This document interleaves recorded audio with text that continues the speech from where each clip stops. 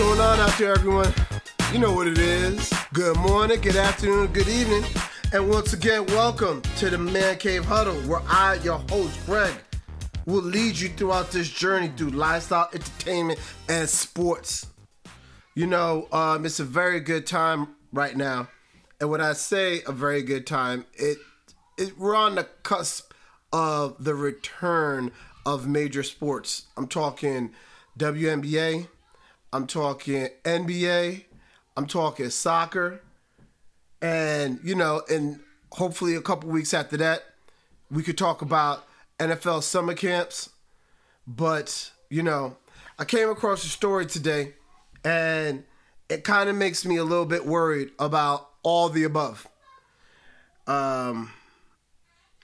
So it's not official yet, but there are reports out that the Pac-12, and I'm talking college football now, so this is college football only, that the Pac-12 will play a conference-only schedule, meaning that all the non-conference games that they have against teams like the likes of Notre Dame, they're not going to play them. ACC is on board. It's not official yet, but they want to play a conference-only schedule. But the thing is, they would assist Notre Dame with as many games as they would need possible to fill their schedule. The reason why that's a big deal is because, you know, as you know, Notre Dame, go Irish, they play they're an independent, so they create their own schedule. They have some long-standing rivalries, you know, the USCs, the Navies, the Stanfords, you know, rivalries like that, like they'll have every year. But it's just, you know, they always mix in a Clemson, a SEC game, or, you know, playing a Big Ten game. And that leads me to my next league, that conference that said the same thing, that the Big Ten is set to announce that they're playing a conference-only schedule.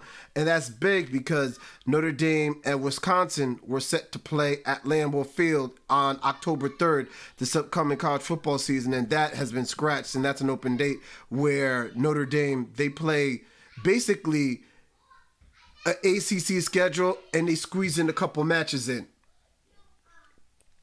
So all these conferences now, they don't want to travel. They don't want to put their players at risk. They don't want to have positive cases of COVID-19 running rampant on their team, let alone throughout their campuses. You know, you got the big dog conferences like the SEC, which is playing a waiting game. They want to wait it out. The Big 12, their commissioner has said it's too early to make a decision. So, you know, when you talk about these Big Five power conferences, where you got 3 out of the 5 saying it's conference only, I hate to say it, but it might be a matter of time where the SEC and the Big 12 fall in line as well. I mean, one of the first conferences to completely cancel all fall sports was the Ivy League. Now, I know you sit there and say it's the Ivy League, but it's the smartest schools in the country, and they must see or know something that makes them feel that the numbers will indicate that it's not conducive to play sports. And it's a very worrisome time right now, because what if the NFL follows that lead as well? And I'm not saying playing a conference-only schedule. What I'm saying is, what if they postpone or delay the start of their season? And what if you have leagues that open, like, what if it doesn't work out with the NBA in this bubble city? Like, what if too many people get the virus and all of a sudden it's, like, not even worth it? Or what about baseball?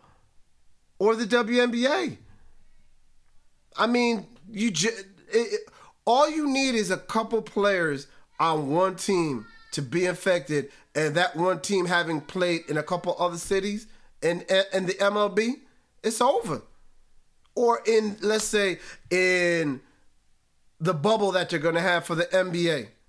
All you need is one like 20 guys. It doesn't even need to be on one team. It just needs to be 20 guys. Not even 20. I would say 10 people. All of a sudden, you're starting to think about shutting it all down. It is a very worrisome time right now, man. I mean, at first, you were thinking it's time to be excited. it's time to be let's start talking about what if, because now you can have a scenario or a situation where it's like you're pushing sports back, where what if they start the NFL in December? I mean, you're going to have like NBA playoffs in September. And what about college basketball? I mean, does that start on time? What about the NBA? How far are they going to push back the start of their next season with their finals ending in October? This is just, I mean, it's something where you just have to wake up and be ready. You just got to wake up and be ready. You don't know where it's going, but you have to take the positive in everything. And these are opportunities that you could use to evolve and reinvent and recreate yourself to the best version of yourself. That's what I would think.